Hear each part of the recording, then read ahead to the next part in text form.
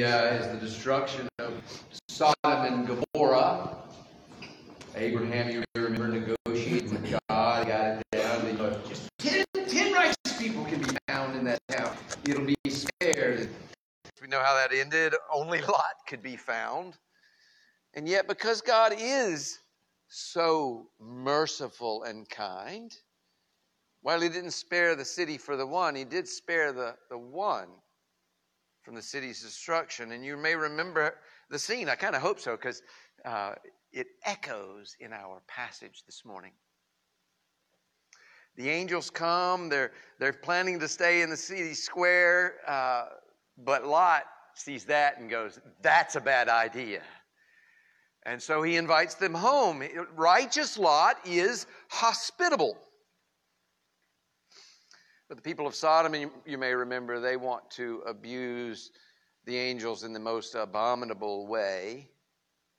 Lot offers his daughters up to save them, but to no avail.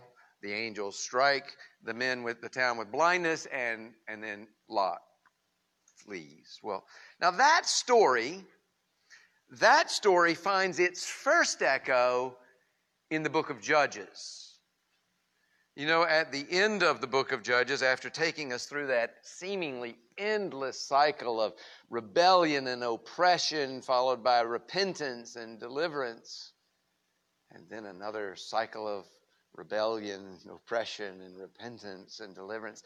After taking us through that in the book of Judges, the book ends with some really wretched stories to demonstrate the wanton depravity, the cruelty of the people, there being no king in Israel, and everyone doing as they saw fit. Now, God is, of course, their king, de jure, that is, by rule. But de facto, as in practice, they serve their own appetites instead. And in the last of those stories in the book of Judges, we meet a certain Levite. And this Levite took a concubine, and the concubine was unfaithful to him and went back to her father's house, and she was there for 4 months. And then he went to go get her, to speak tenderly to her and to draw her back to himself. And boy, when her dad sees him, he's excited.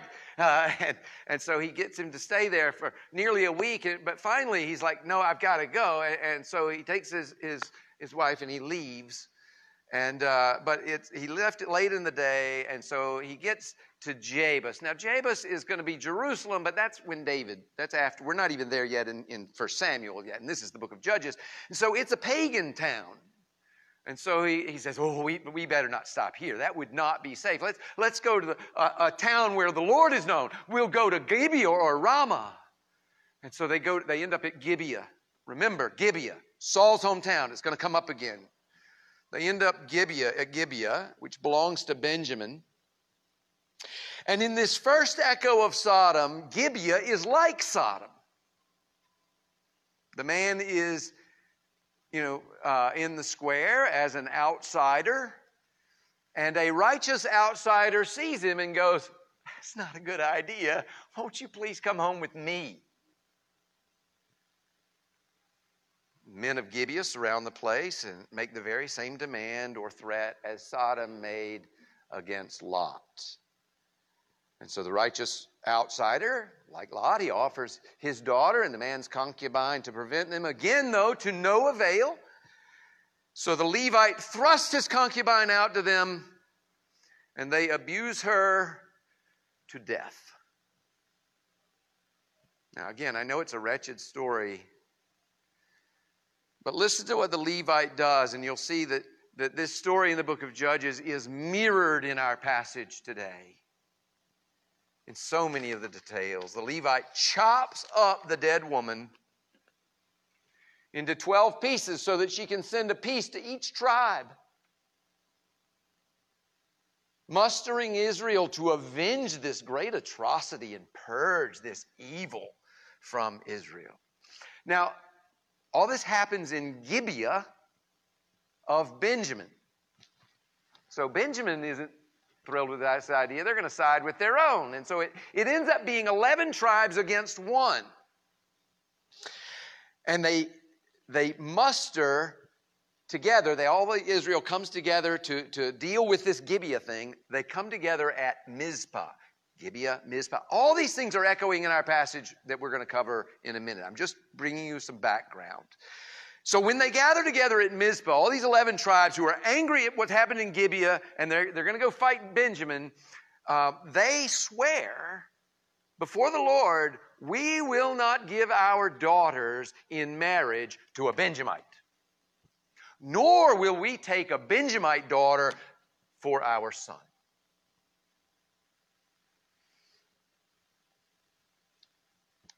They asked the Lord what to do. So they're doing everything right. They want to purge the evil from Israel, and they're not just going in guns a-blazing. They go to the Lord. They ask, should we go? Who should go first? Judah should go first. And God lets them get beat. Twice.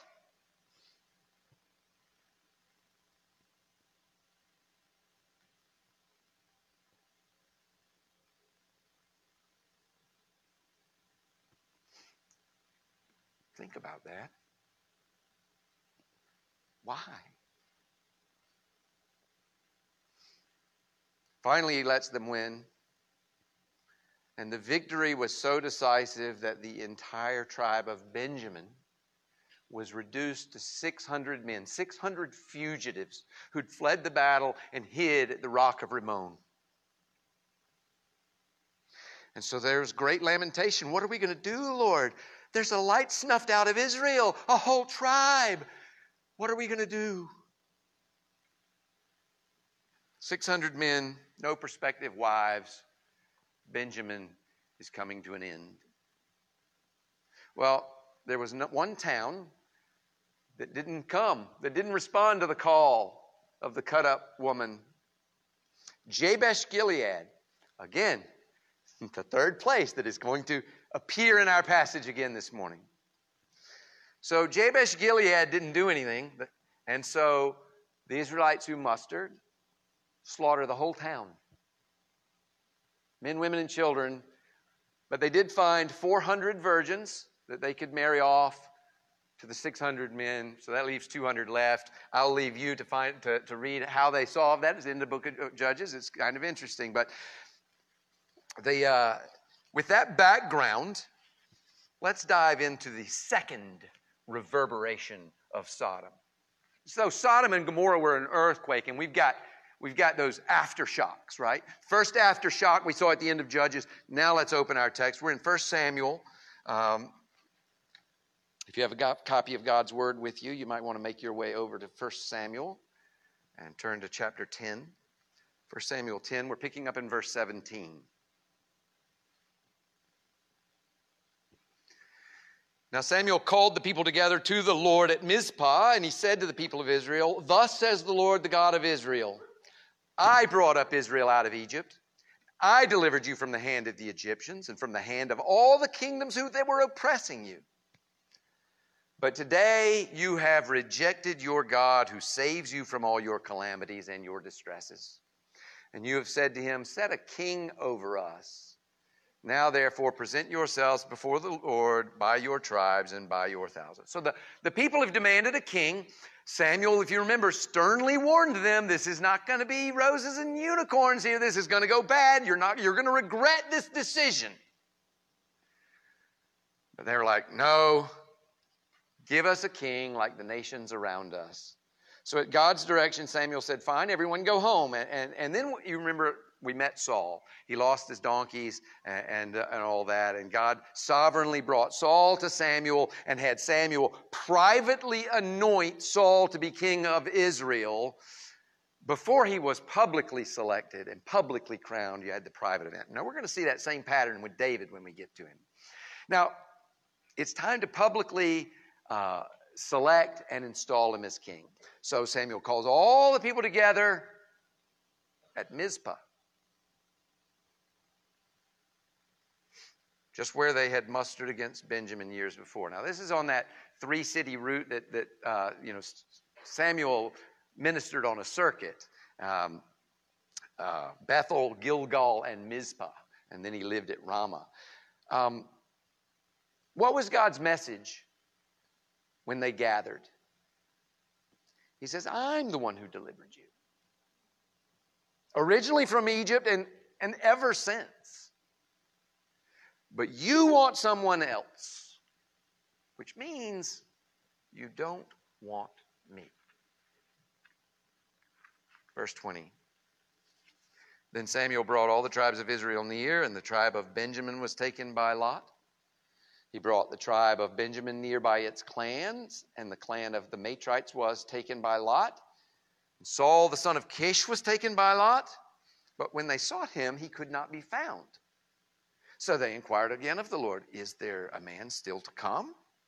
And the Lord said, behold, he has hidden himself among the baggage. Then they ran and took him from there, and when he stood among the people, he was taller than any of the people from his shoulders upward. And Samuel said to all the people, do you see him whom the Lord has chosen? There is none like him among all the people. And all the people shouted, long live the king.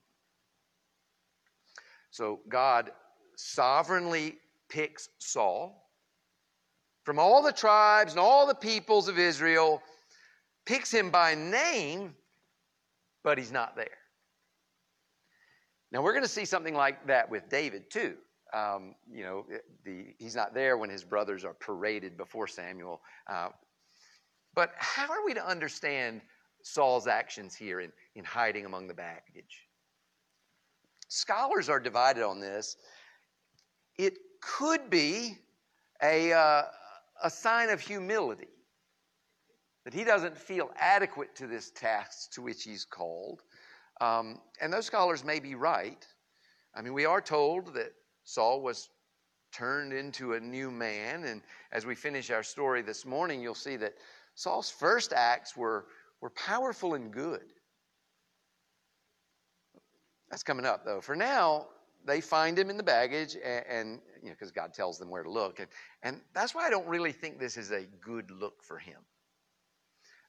We know that the Holy Spirit is not a spirit of fear, but of power and love and self-control. So there's I mentioned this last time, there's a possible hint at failure, since when the Spirit came upon him, he doesn't seem to have done anything about that Philistine garrison in his backyard. Instead, he just goes home.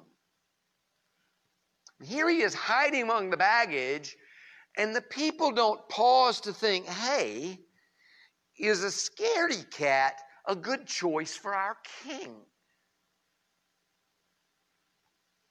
Instead, they don't look at the character of the man at all, really. They just look at his physical stature. He's head and shoulders above everybody else.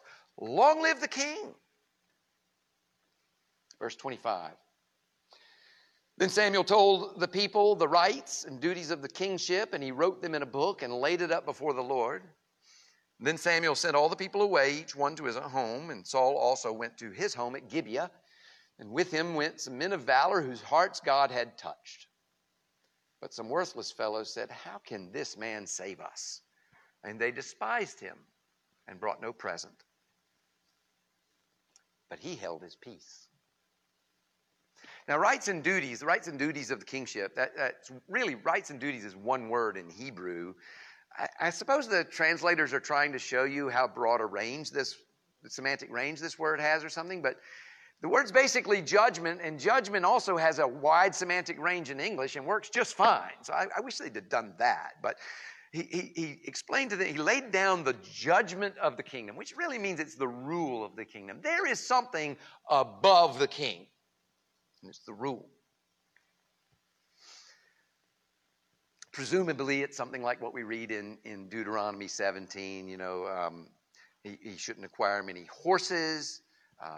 He's not to go to Egypt to get those horses, because you're not supposed to go back to Egypt again. He's not to accumulate a bunch of wives, because they'll lead his heart astray. And he's not supposed to just amass a fortune, because that'll also lead your heart astray. He's supposed to write a copy of the law, make sure that it's approved by the Levites, and keep that with him and read it all the time.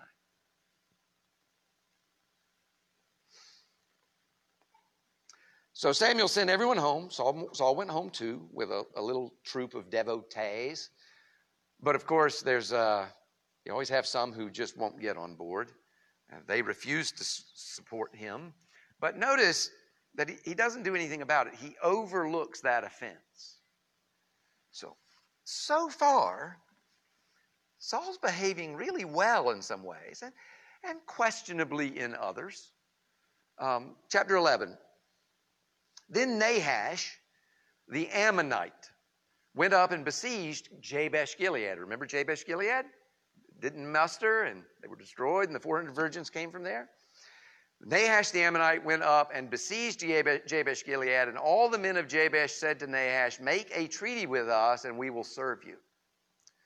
But Nahash the Ammonite said to them, "On this condition I'll make a treaty with you, that I gouge out all of your right eyes, and thus bring disgrace on all of Israel."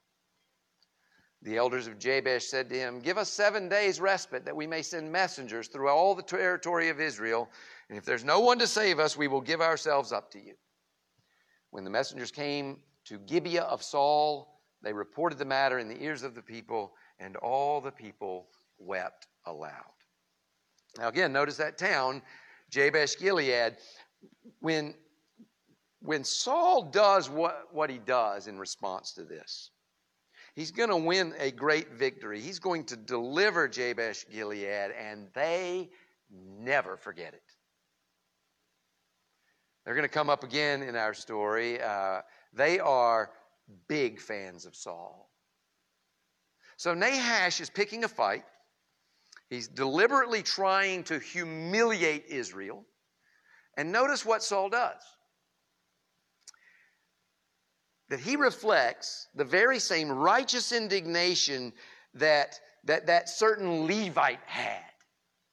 Or the righteous indignation that God had as he destroyed Sodom. It is outrageous what Nahash is demanding. In the same vein of outrageosity, is that a word? What is the word for that? It's the same. It's just as outrageous as what we'd seen in Sodom. And verse 5. Now behold, Saul was coming from the field behind the oxen.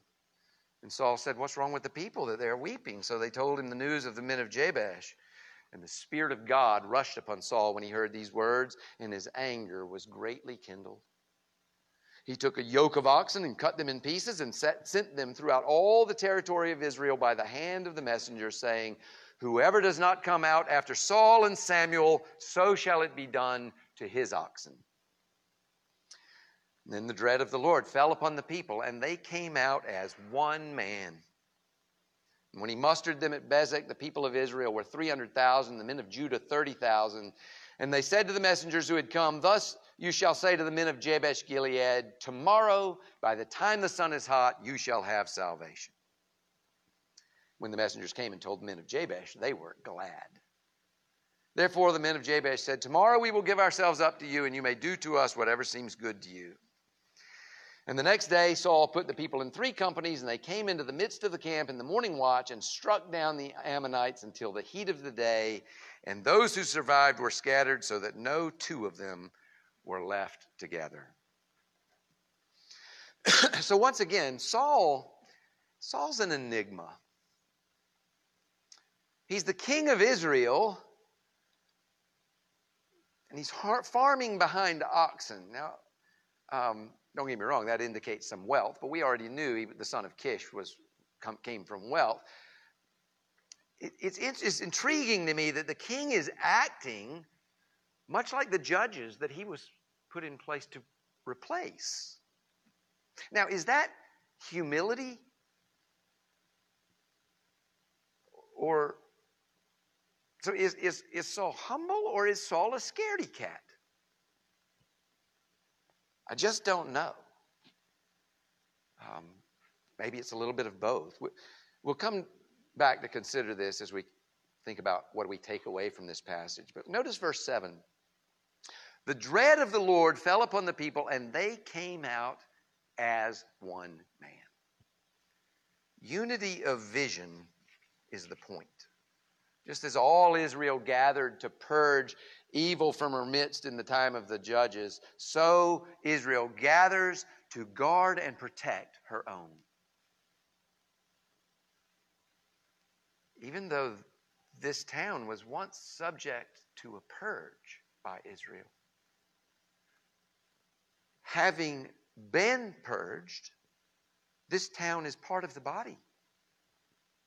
It's accepted and it's protected.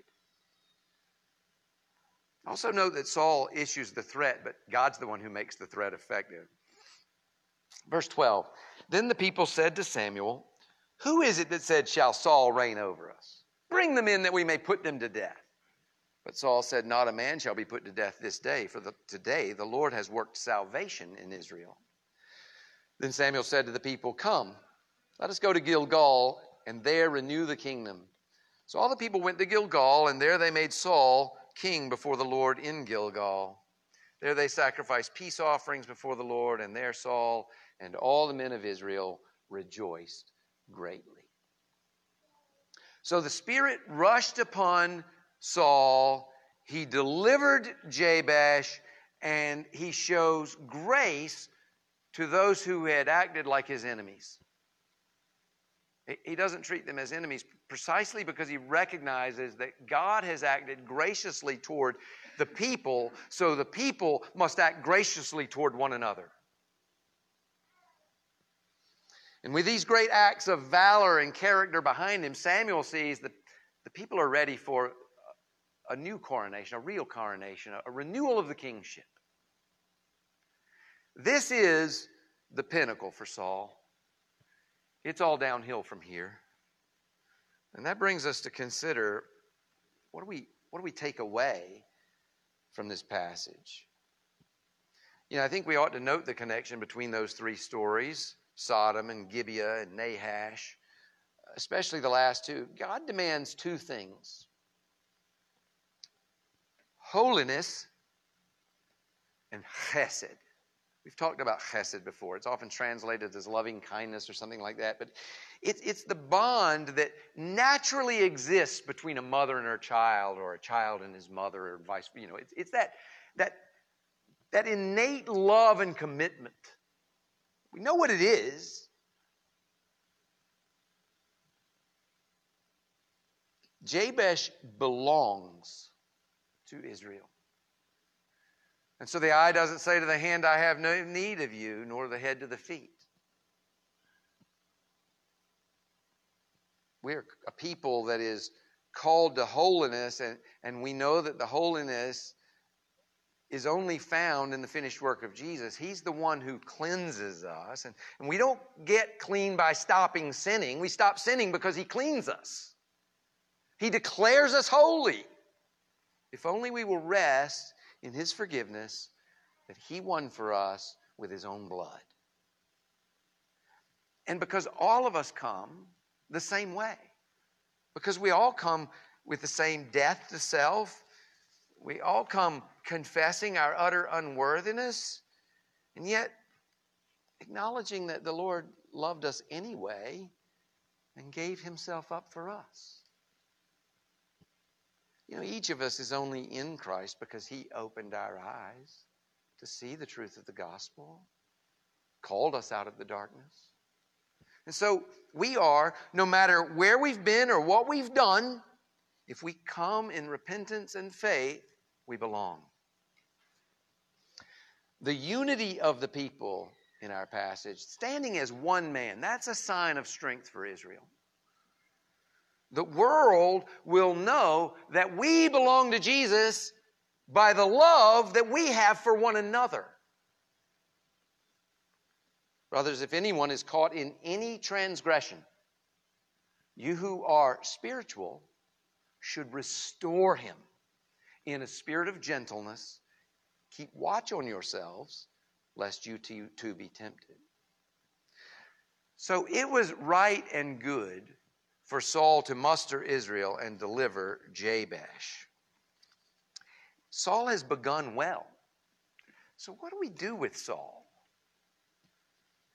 He's been changed into a new man, and here he acts like it, with maybe a few hints at trouble ahead. There are no more than hints, though. For the most part, Saul comes out aces here. So how are we to deal with Saul is he one of us or not? There's no doubt that the Spirit of God was active in Saul's life. And yet, Saul does not persevere in the faith.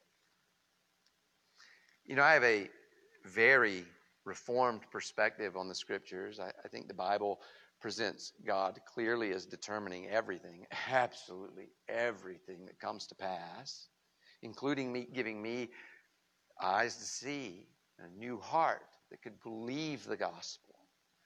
Nevertheless, while we're told that divine perspective, our experience is the human perspective. We can't crawl up over God's shoulder to see our name written in the Lamb's book of life, can we? We live our lives repenting and believing. As you received Christ Jesus as Lord, so walk in Him. Living a life of repentance. You're never done this side of glory. Walking in faith. He's your righteousness. He's your deliverer. He is your Lord. Well, we're called to persevere in that. Think of the soil that Jesus preached about. Sure, there were some seed that never got into the ground at all. The birds took that from the path, right? But there were other soils that the plant did spring up. Just didn't last because the cares of this world or persecution wiped them out. So some people respond to the gospel, but they don't stick it out. And it is impossible in the case of those who have once been enlightened, who have tasted the heavenly gift and have shared in the Holy Spirit and have tasted the goodness of the Word of God and the powers of the age to come, and then have fallen away, to restore them again to repentance, since they're crucifying once again the Son of God to their own harm and holding Him up to contempt. I think Saul is something like that. And that's why I call him a tragic figure. Applying 2 Peter 2:21 to Saul particularly, we would say, for it would have been better for Saul never to have known the way of righteousness than after knowing it to turn back from the holy commandment delivered to him. So the takeaway is this. You, brothers and sisters, you've made a good start. Not that you've been particularly righteous in thought, word, and deed, but to the contrary, you've confessed your bankruptcy, your spiritual bankruptcy. You see the blackness that remains on your heart even now, and you hate it.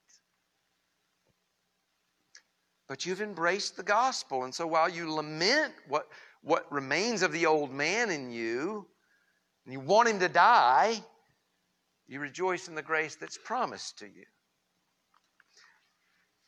Keep that sense of what you have been forgiven. Keep that sense of your neediness before the Lord. Keep the unity of the Spirit in the bond of peace.